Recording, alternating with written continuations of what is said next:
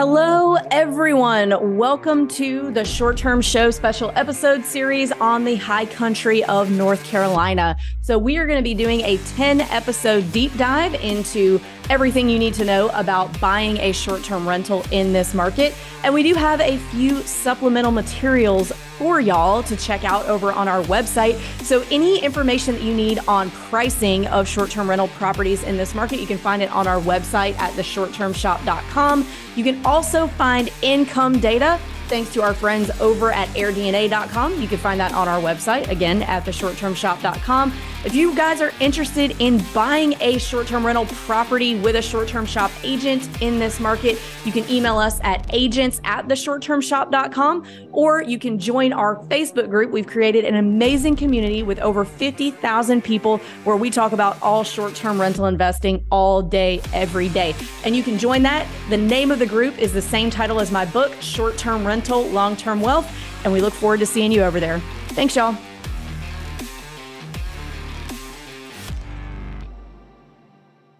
Hey guys, welcome back to the Short-Term Show special episode series on the high country of North Carolina.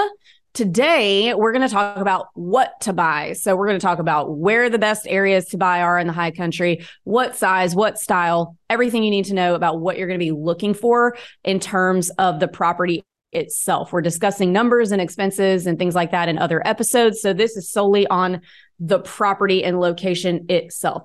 So we have a really cool panel here today. I think they are all familiar faces for those of you who have been listening for a while.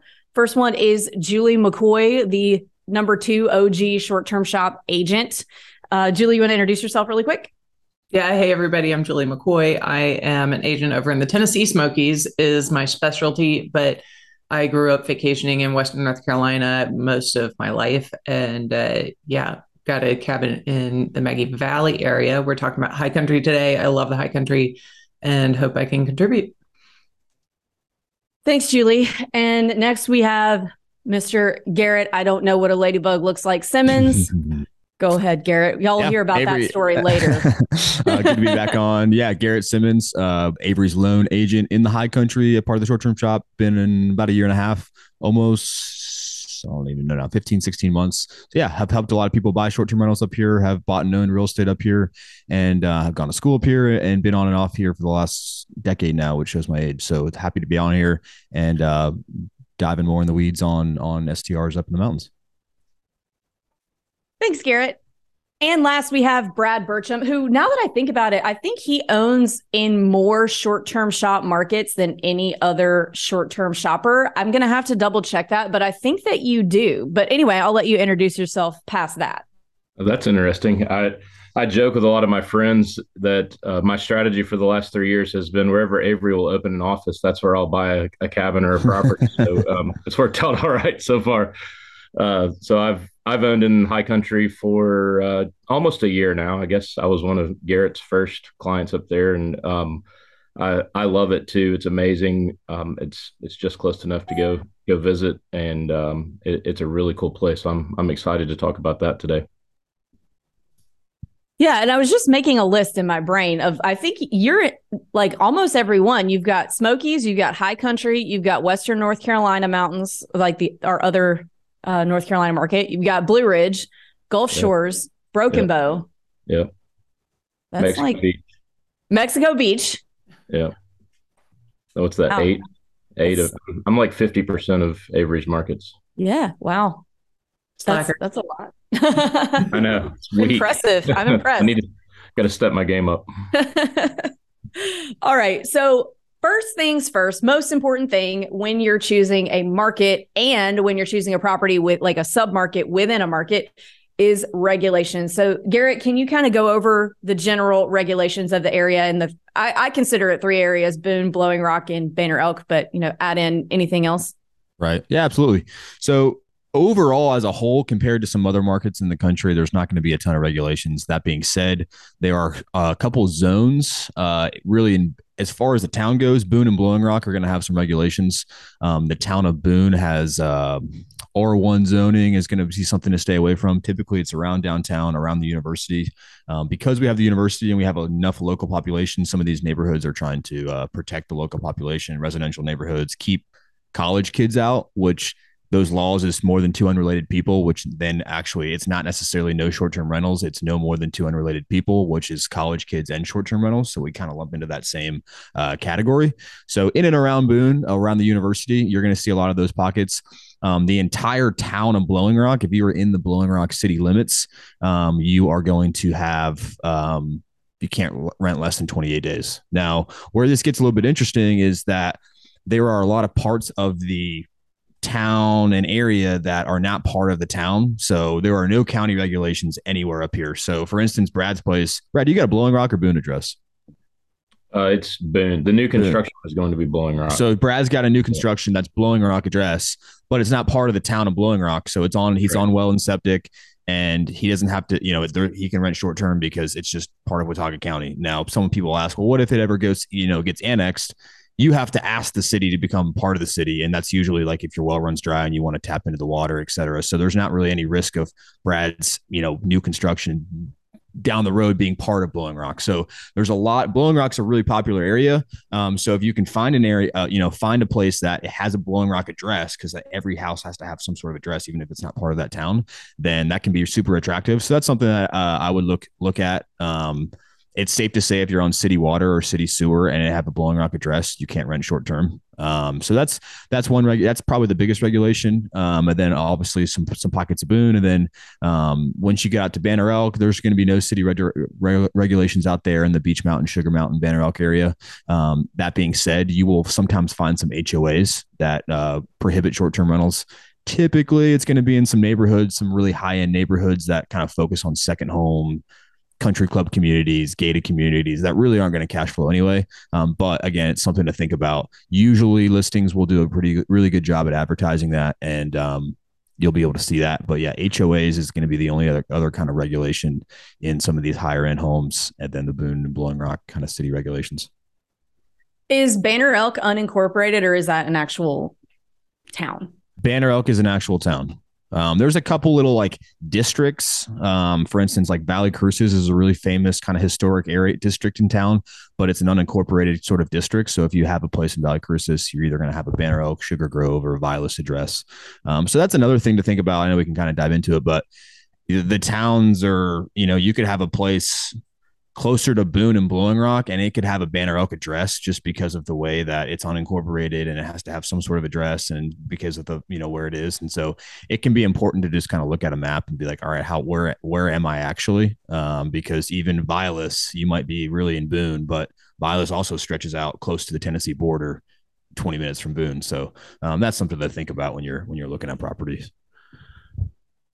Yeah, well, that's a really good segue into my next topic is location. Like, where's the best location?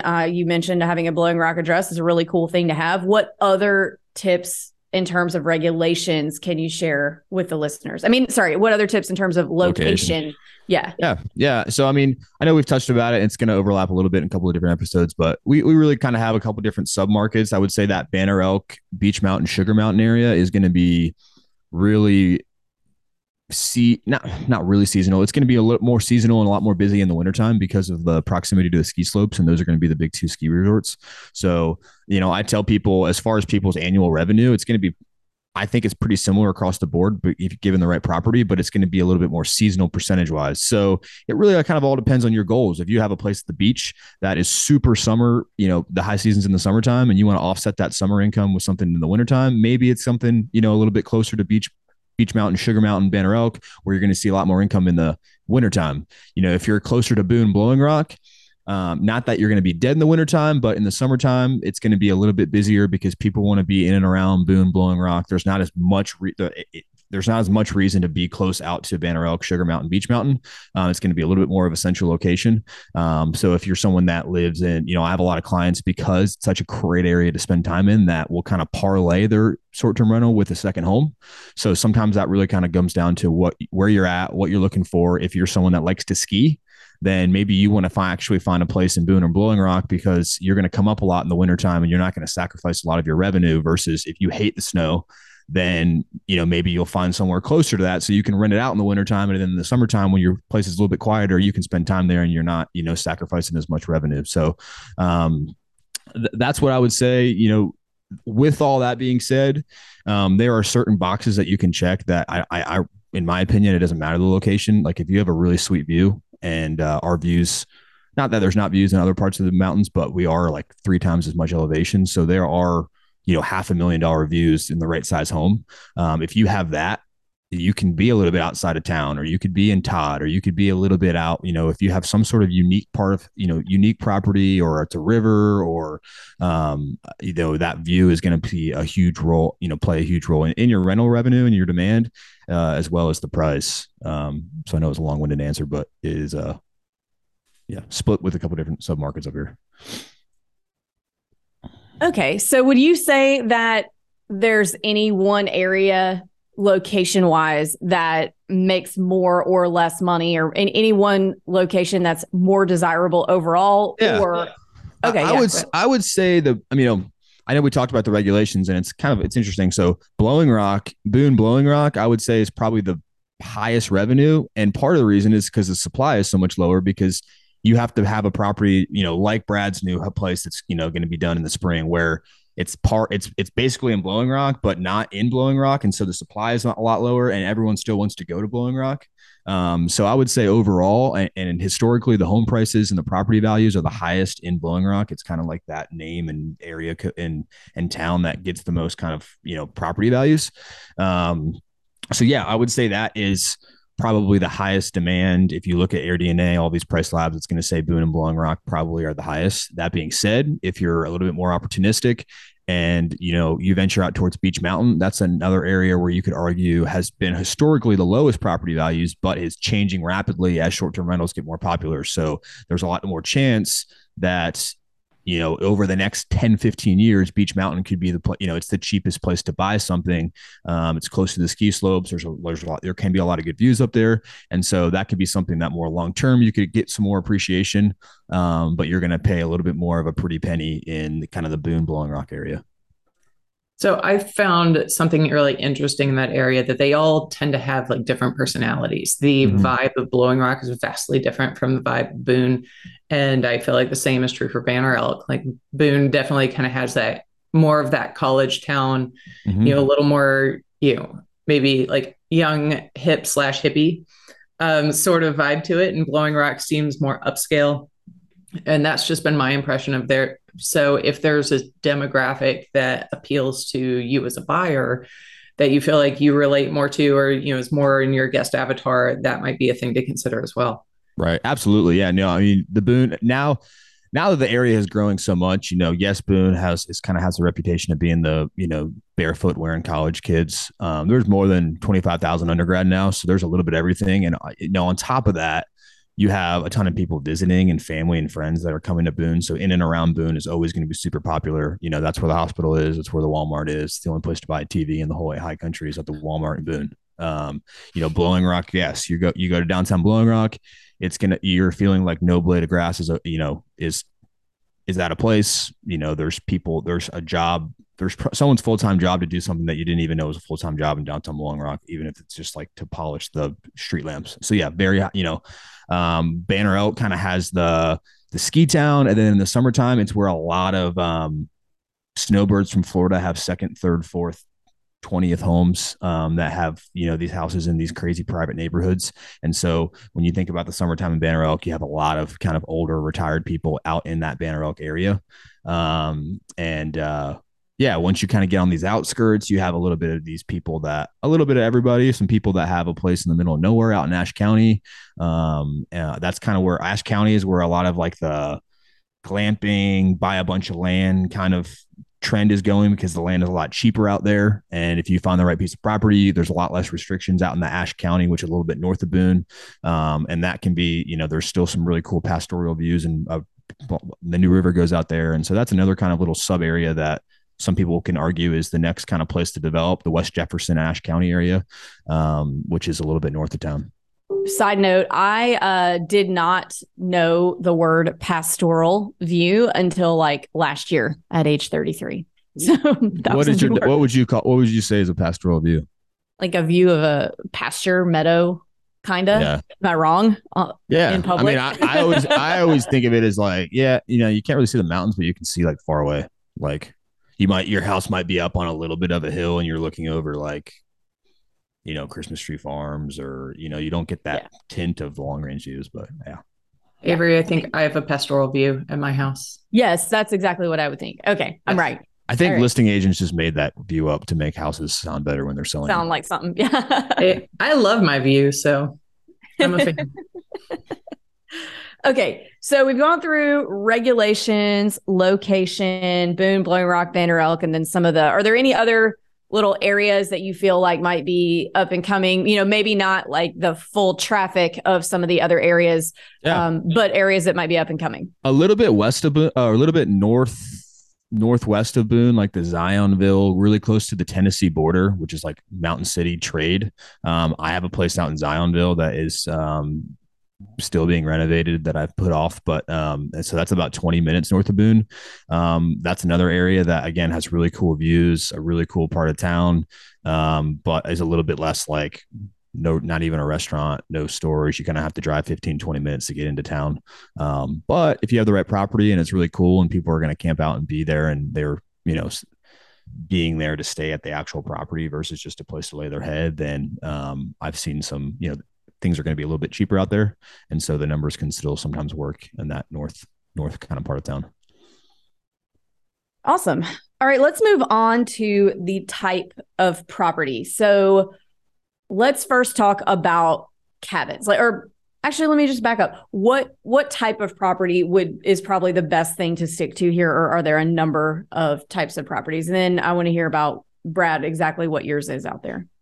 Yeah, I would say it's a variety. I talk to people all the time that know more about the Smokies than I do because they own property there and, have started buying there. So I kind of hear a little bit about it secondhand. My overall kind of census or vibe that I've heard is like in the Smokies, it's cabin or bust. You got to have a cabin. Up here, I would say it varies a little bit where sure, we do have the log cabins. It's not going to hurt you to have a log cabin. But the demographic of people that come up and visit here, a lot of the different types of architectural style, it is not a be all end all to have a straight up log cabin. You'll even see a lot of people that don't want the tongue and groove wood everywhere log cabin. You'll see a lot of chalet style looking homes, whether it be, some sort of A-frame or A-frame mix off where you have floor to ceiling glass windows. And, sure, you're not going to have a bright pink house that looks like a beach house, but it might have composite siding with some cedar shake gables and, dark gray or dark green siding that, it makes it look like it's a mountain house. Inside might have a lot more modern kind of, a lot more white, a lot more neutral colors where sure you feel like you're at a mountain house because there's an accent wall with, barnwood on it, but you're not necessarily just saturated with tongue and groove wood everywhere log cabins. So some people want that. I would say that it's not going to hurt you if you have a log cabin. At the same time, there's a lot of really cool and nice properties. Some of the highest end homes that people are buying up here might be an all black graphite, composite siding house on top of a mountain with some real cool stone, accents. Another thing is that, like, I know we get into some of these smaller units, 2-bedroom and under, sleeps 4 or less is really popular up here, whether it be an A-frame, whether it be a cool treehouse looking house, whether it be a cool roundhouse on Beach Mountain. So all of those different architectural styles, that might be frustrating for someone to live in full time. If there's a weird spiral staircase up to the loft or et cetera, it could be really cool for a short-term rental. So that's super popular up here. Condos, I know could be a separate conversation and a separate podcast, but no, go ahead. We're here for those are super popular up here, especially in the ski resort area. There's one hotel in Avery County and it's a 1-story Best Western. There's a lot of commercial regulations that prohibit the construction over 3 stories, unless it's mixed use, or 3 stories is the max with mixed use. And that came from this giant, ugly 8-story, 10-story apartment condo complex on top of Sugar Mountain in the 80s. So because of that, hotels aren't moving in because the regulations can't, they don't let them build up. So if it's just a couple or 4 friends or less that are coming to go ski or snowboard, you're going to stay in a condo because it's kind of a hotel alternative and you can pay a similar price, $100 to $150 a night. But now you got a kitchen, maybe even a view, maybe you're closer to the ski resorts, et cetera. So the condos can be a really good, base hit. You're not going to necessarily get a home run deal on these condos. You're not reinventing the wheel. Some of the complexes are better than others. Most of them were built in the 80s and they're going to be in that Sugar Mountain, Beach Mountain area. Again, can be a really good option for people starting out. HOA fees can cover most of all the expenses, even with utilities. And so it can be a good way to get your feet wet, figure out if you want to manage, if short-term rentals are for you. I have a lot of clients that do that. And so, yeah, condos kind of on the small scale, they do work here. They're great, which I know can vary in some other markets. So yeah, a little bit of everything. But I think the overall gist is it's not a be all end all, has to be a log cabin up in the area. Yeah, I'm actually a big fan of condos because you can get into a condo in some markets with less competition than you can like a cabin. And I'm only talking about, when I say I'm a fan of condos, I mean, I'm only a fan of condos in areas like this where the entire reason that the condo building exists is for short-term rentals. I'm not talking about condos where a lot of people live, where you're probably going to get regulated out. But in markets like this, I'm a big fan because a lot of people are scared of condos because they're scared of condo fees and they're scared of assessments, but that stuff doesn't bother me. And a lot of times you can get in for a lot cheaper than a comparable single family. But when it comes to HOA fees, you want to make sure that you're looking at what they cover.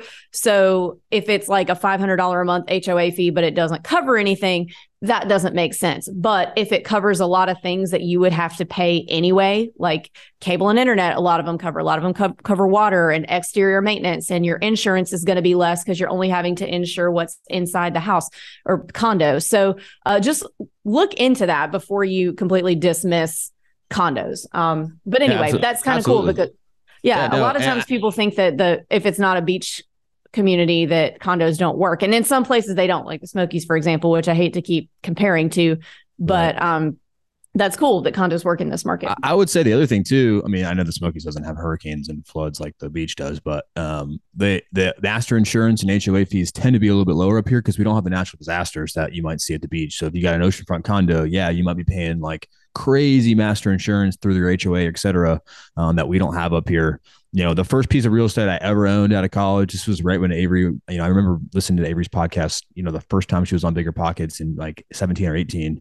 And I had a condo that I just kind of stumbled into renting it when I didn't live there. It was great. At the time I paid $220 a month in HOA fees, but again, it covered everything from water to electric to, if I was broke. If I needed a new roof, I wouldn't have been able to pay for that, which the HOA fees, kept money in escrow that when, we needed a new deck and a new clubhouse, I got billed $3,000 and they built a brand new club. Everyone in the complex gets billed. So, HOA fees, your CapEx when you're, running numbers can kind of still take a CapEx and use that towards your special assessments because you're still going to need a new, deck, new siding, a new roof. It's just not going to come, you're only paying for a portion of it. And so, yeah, I'm a big fan of condos, but it all kind of depends on the right one. Brad, tell us about the properties that I know you have one existing and you're building another one.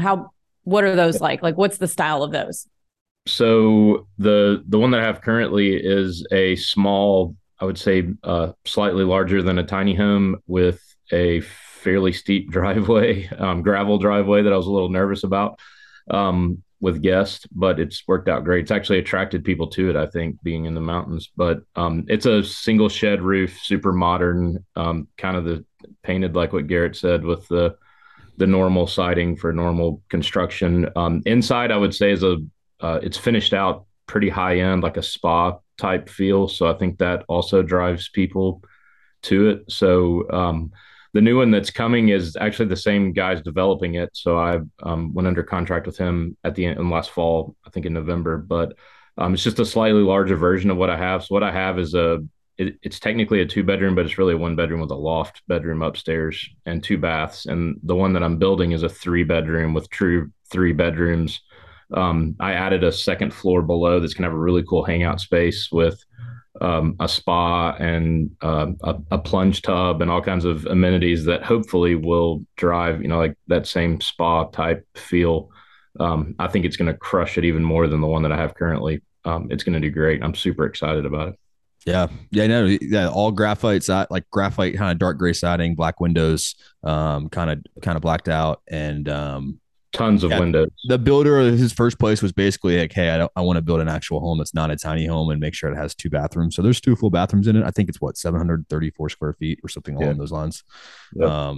And the new one's going to be what did Christopher just say? 1,600, 14 to 1,600, I 1,600, think, 1,600 square feet. maybe. Yep. Yeah. Yep. So that's something to think about too, where it's like, something like that in Brad's house, people, in some markets, people are talking about price per square foot as far as an appraisal but building up here is so much, there's so many fixed costs that come to building up here that are the same versus Brad's size house versus a, $6 million house. And so the price per square foot obviously is going to be a ton more in something like Brad's house. That being said, the demand for rental revenue is going to be way higher on Brad's 734 square foot 2.2 than maybe a 2.2 condo on Sugar that's even more square feet, 900 square feet, 2 bedroom, 2 bath, and it could be bring in less than half of what Brad's does, and the price is going to reflect that. So that's something to think about when you're looking at. It's not all just revenue based on bedroom count. Given the people that are staying at Brad's place are going to pay a premium because they're getting kind of a special experience. Awesome. So that also segues perfectly. You guys are like, I didn't even send you a copy of the questions that I'm going to ask. You're just like perfectly segueing into my next question every time.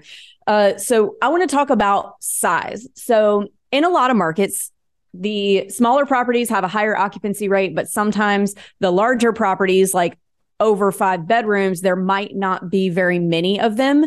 So you can potentially have a higher return on investment on the bigger properties because you're just able to charge so much more money. So anyway, what size works, or does it really matter? Does it just kind of depend on what the investor is looking for? Yeah, I mean, I think that kind of applies here. I think it's I tell people it's the smaller properties. Absolutely, they're going to, I mean, they're hotel alternatives. So because there's not as many hotels, unless you're in Boone, you're going to stay in a smaller property. And even if money's not an object, there's still people that aren't going to rent a 5-bedroom house if there's only them and their wife. It's just not good. It's pointless. So yes, the smaller ones. I'd be interested to see Brad's occupancy in the wintertime, given that he is in Boone Blowing Rock. Sure, there's Apski over there, but and see how his occupancy's been. I would say the larger houses the same way. A lot of the larger homes up here are 5-bedroom plus, are going to be in neighborhoods that don't let short-term rentals and like second homes and whatever. So if you can find a 5-bedroom plus house that is in a short-term friendly neighborhood or unrestricted, then you're still going to see super high occupancy because there's not a lot of them. And with all that being said, Brad's building a 3-bedroom, 2-bath that I don't think is going to be a bust. So if you have the right property, I don't think that there's necessarily a box to be like, hey, I have to build a tiny house or build a 6,000 square foot house. It really is kind of property specific. All right. I had a feeling that was going to be the answer to that. So let's talk about those property specifics. In terms of views, amenities, things that you need to have. So let's start with, what does it absolutely have to have? Like, what are you going to be lacking in income if you don't have it? And then we'll move on to, things to kind of set you apart. So what does every single property have to have? That's a question that I think could be argued by different people that own or don't own properties up here. Me personally, I don't think there's too many things that is a must-have. You have to have. That being said, because if you get the right property for the right price and the right revenue, I've seen people crush it without a hot tub. Other people are like, you got to have a hot tub. It's like, well, I got this property for X amount. So I would say the must-haves is the same in every market. Your furnishings, I think, have to look really nice and have to be really well thought out and done. And your photography has to be really good, which again, that's beating a dead horse. I think that applies in every market. But up here, especially where, you're buying a lot of properties up here that still have green carpet and plastic on the couch from the 80s. And, you really have to there's a lot of people that it's not necessarily the bear paw print shower curtains. There's a lot more, I kind of call it a modern mountain feel of, the people that are vacationing up here from North Carolina. A lot of them are North Carolina transplants from California, New York. It's a lot of tech people. It's a lot of people that are between my age and 40 that maybe have spent their whole lives vacationing in Lake Tahoe or whatever it is. And so that interior, how it's kind of staged, furnished, I think is a necessity. As far as views, I think the top properties up here all have views. That being said, you're going to pay a premium for it. So for instance, Brad's property, his 734 square foot house, you put that on top of a ridge line, the same house with a 4-state view on the back deck. it could be a $700,000 house. I think he paid 425 for his. And so it's like, you just kind of have to outweigh the numbers on, okay, yes, this property is worth a ton more. Am I going to bring in twice as much or a third of, so it all kind of is property specific, but a view is definitely going to be the biggest determinant of price up here, as well as rental revenue. So it is kind of a catch 22.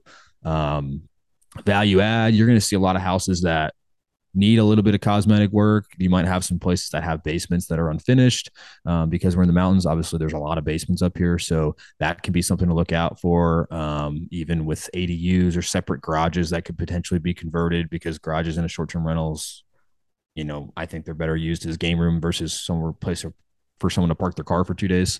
So that's something you can see. And yeah, as far as amenities, I mean, hot tubs, I think you can use, I know you can use year round as far as the weather. Now, how much more it gives is you really kind of probably have to rent it a year without it and have a baseline and then have it. So yes, I definitely think if you have a hot tub, that's going to be value add. That being said, again, it's not one of those things where, we just had Joe on, he doesn't have hot tubs in any of his units and crushes it. I know he has plans to put them in, but it's not necessarily something where it's like, hey, I need to put a hot tub before I put this live. I would not say that that's a necessity. I mean, Brad doesn't have one at his one unit. Not to say that they're not value added, but I don't necessarily think they're necessary. Yeah, Brad, I don't know if you have any thoughts there. Yeah, it's funny because in every other market that I own, like the number one question you get pretty much year round, even in the summertime in Blue Ridge, and it's 107 degrees. The first question you get is, will the hot tub be functioning or is the hot tub working? Which blows my mind. But the Smokies in Blue Ridge, you have to have it. If you don't have it, you're you're going to the bottom of the list. But like you said here, the first one, it's super close to the university and to town and to the Walmart where people can buy a TV and all those things. It's literally 3 or 4 minutes from all those locations. So I think that, and the inside of the cabin is finished super high end and has that spa feel. So that, I think, is just a trade off for the hot tub. I do think I might do slightly more, but I very rarely have anyone ask, do you have a hot tub? It's funny because in every other market, that's the number one the first question you get. So I am going to put a hot tub at the 3-bedroom because I think there will be larger groups there and more hanging out at the property. And I just think it will drive more revenue there in the 3-bedroom, but on the smaller 1 or 2-bedroom, I don't know that it's necessary. Yeah. Yeah, I would say, and that's a good point. I think in some of these smaller properties, it's going to be a little bit less necessary than some of these bigger properties where you have a ton of people. If you have a couple come in, like Avery hates hot tubs, there's going to be someone like, Avery and Luke come stay at your house and they're not going to get in the hot tub. But if Avery and Luke rent a bigger house and there's 8 people, 6 of those people might want to get in the hot tub. And so Avery might be asking not for her, but for the other 6. And so, yeah. All right. So a view is preferable, but you don't have to have a view to perform well, right?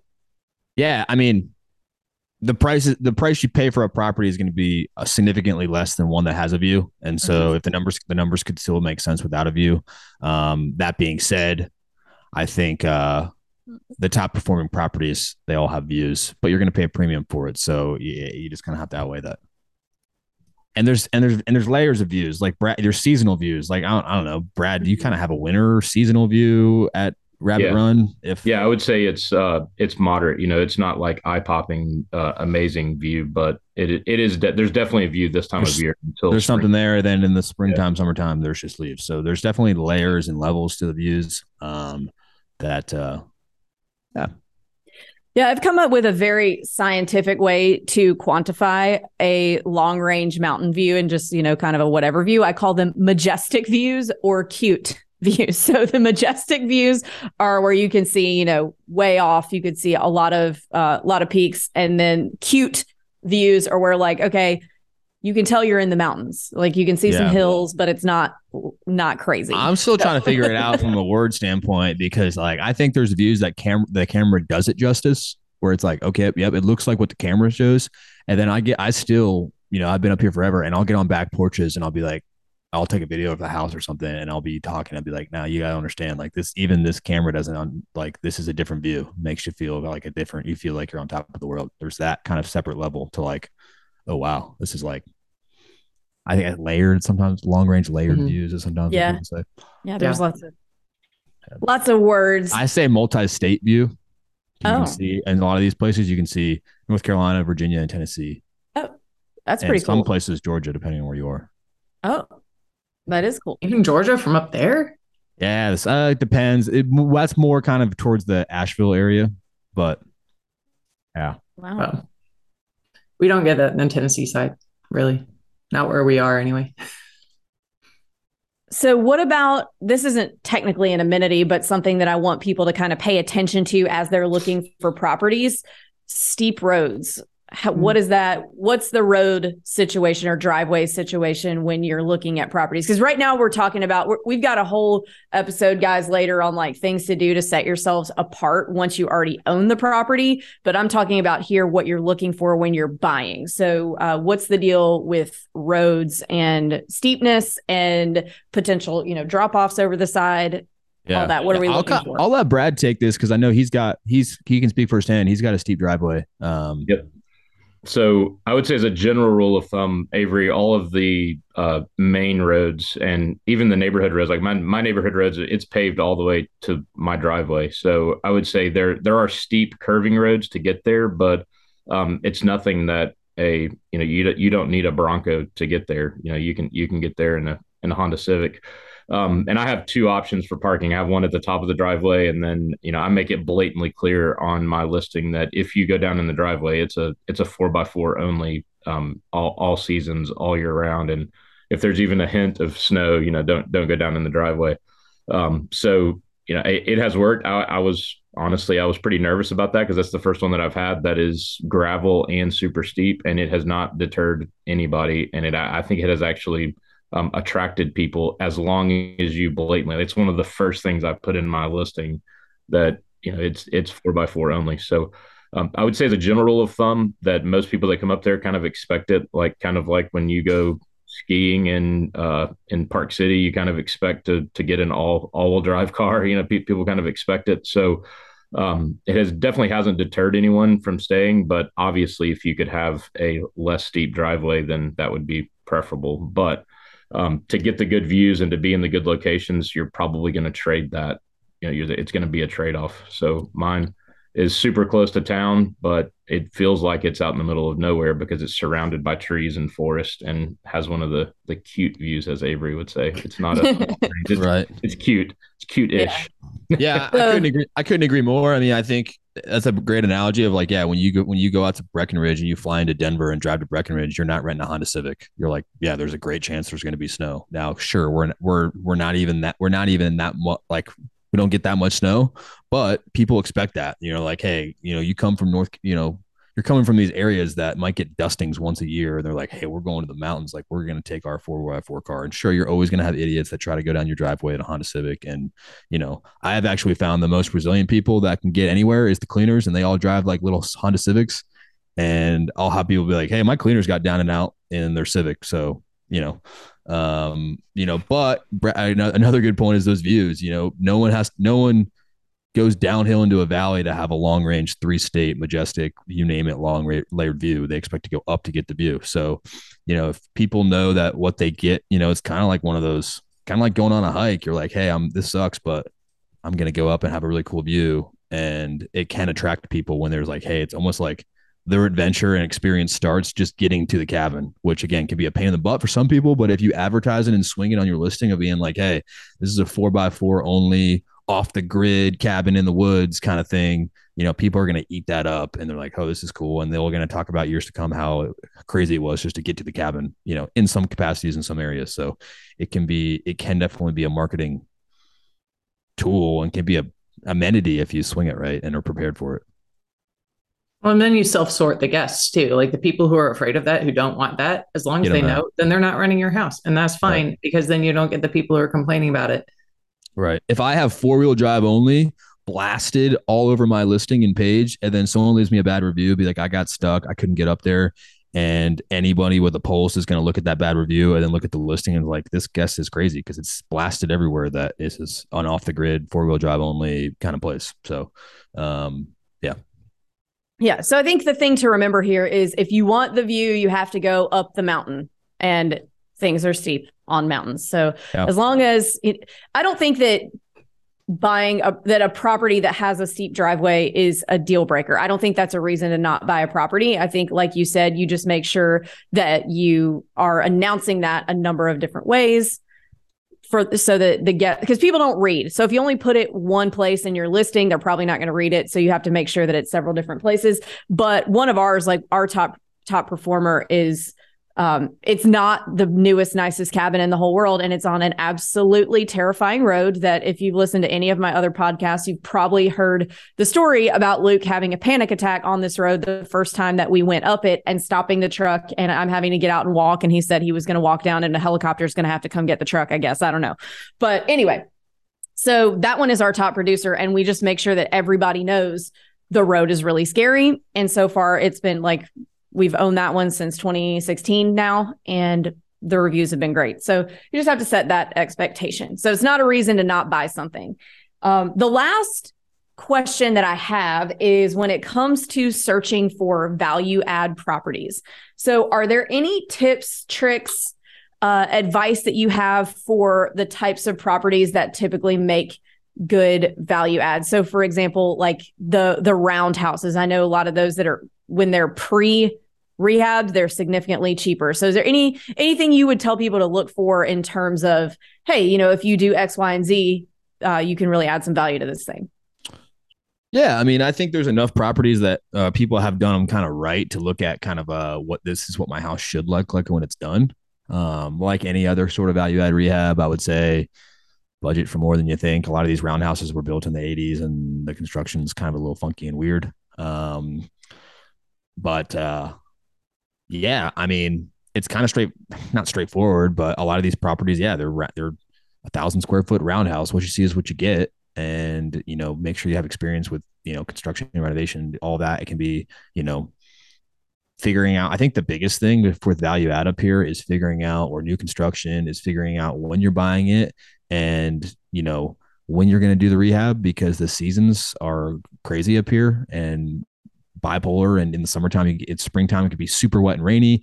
In the wintertime, if you're not dried in to do something, you're going to spend, you know, it's going to be weeks or months where you can't do anything because there's snow and everything's frozen and it's just nasty weather. So I would think is the big thing. I wouldn't say there's anything necessarily special up here as far as value add than any other market. You know, figure out how much money something takes and what the ARV is going to be. And there's enough comps to kind of show that and work from there. But kind of figuring out when you're buying and your timetable, I think is going to be important.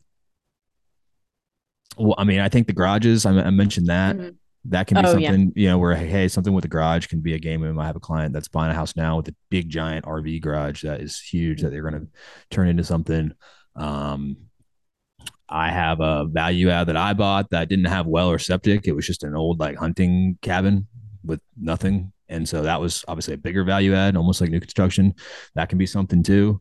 So yeah, there's a lot of different ways to get creative. I also will say, depending on where you are, the building regulations just aren't necessarily as crazy. I don't think they're a little bit more than Tennessee. I heard that's like the wild, wild west. But so just kind of look at what you're buying. It's not necessarily, you know, you're going to be buying decks are a huge thing where you buy a deck before 2000 and there was no code on building a deck. So it's just janky 4x4s going 20 feet up when anybody and their mother would tell you now it's got to be 6x6, 8x8s, you know, no ground contact, whatever. So that's probably something that can be a really big expense that people don't think about. Oh, I'm just going to paint it or stain it. But if you need a new deck, that could be a $20,000 to $40,000 job, depending on how big it is and stores and levels. Hey, Avery, something I've noticed a lot up there, and Garrett can probably speak to this too, is that there are a lot of older, I guess bungalows, the right word, or older houses that were probably built in the 30s to the 60s that have been, a lot of people have bought them and rehabbed, I guess, value add. There's several restaurants that are that way that are super cool. So I'm not a handy person, and I'm more of a new construction type person. But if you are and you're into that, there are some opportunities there where those don't exist, like in the Smokies and Blue Ridge. You have to have more of a traditional cabin in those markets. But here, I do think, like I've noticed a bunch in Banner Elk as I've driven through that they are super cool and can definitely, you know, they can probably be purchased for half what I paid, but you're gonna have to put 100 or 150 in it and probably spend the same amount as what I spent. It's going to end up being super cool. Yeah. Yeah. A lot of cool. There's a lot of districts, especially out in that Banner Elk Valley cruises, that are on the historic list and towns, and Yep. Daniel There's some Ben's old cousins, farmhouses brothers. that people have remodeled. I know some farmhouses like out in the middle of the field with a pond, that can be Yeah. super cool on Airbnb. Doc So, Watson's cousin's mom's house lived yeah. there, or whatever it was. Yeah. With those houses that are on the historical registry, are there a lot of regulations about how you can rehab them? I know there are certain districts that can be really strict about that. Yeah, there are. I would say it's not necessarily not as many houses are on the historic list. A lot of them are just old. But the ones that are, yes, there's some development things that you need to check with planning inspections on how you're going to renovate it. You can't the biggest thing is you can't tear it down and change the overall aesthetic of, like, you can't build a modern Brad's house on a historic whatever. You got to, play by the rules. Gotcha. All right. Well, in closing, is there anything else that we may not have covered that you feel like the listeners really need to know when it comes to what to buy in the high country? I think we kind of touched on it all. Yeah, overall, I mean, I think another thing that people don't necessarily talk about as much when we talk or in the short-term space is kind of market appreciation. They think, we think cash flow, rental revenue, et cetera. This is an area that has just been overdeveloped, continually developed, even pre-COVID, just because of the growth of North Carolina and who's coming up here. And so you have a lot of people. It's not just short-term rentals that have up here, whether you have full-time residents or second home, vacation home people. So that's something to think about when you're buying, if you're thinking long-term on, how's my house going to appreciate? Condos typically don't appreciate. I bought a condo for $40,000 in 2018. That same condo I just sold to somebody for 160. And so seeing 4 times, obviously that was just a general craziness, but we saw a lot of appreciation even before COVID hit and before the market took off, just because there's only so much land up here. It's really hard to build up here. And everyone still has the demand and the inventory's low. So that's the only other thing to think about. But I think we covered kind of most of everything. Well, I thought of something though with new construction. Do you see a lot of new construction? Brad's obviously building a couple, but is that common or not really? Yes, no, it's funny you say that. My brother is now a builder up here. He's finishing up his first project, and we're trying to build some stuff together because there's a need for that. It's tough. It's trickier to build up here, so the barriers to entry are a little bit harder. It's really harder to build small properties and make money because there's a lot of fixed costs. And then we talked about it. So when a property like Brad's comes on for 425, 450, that builder, unless it's, they're building a ton of them right next to each other, they're going to have more margins building a $1.5 million house that someone's going to buy, whether it's a short-term investor or just a second homer. So yes, if you find new construction, there's a lot of hoops to jump. Everyone and their mother wants to buy land and put an Airstream or buy whatever, but septic and well is a huge thing. And grading a driveway, doesn't change versus the size of the house. So I would say the new construction is definitely popular and there's a demand for it. But the supply is definitely super low, and hopefully that'll change in the next couple of years, but it's only 2 of us. We're starting small. All right. Well, if nobody has anything else, we'll go ahead and wrap this up. Guys, if you have more questions on this market, or if you want to work with Garrett, there's a few ways to do that. The first would be to email agents@theshorttermshop.com. Or if you have more questions, we do a weekly investor Q&A at strquestions.com to sign up. Thanks, everybody.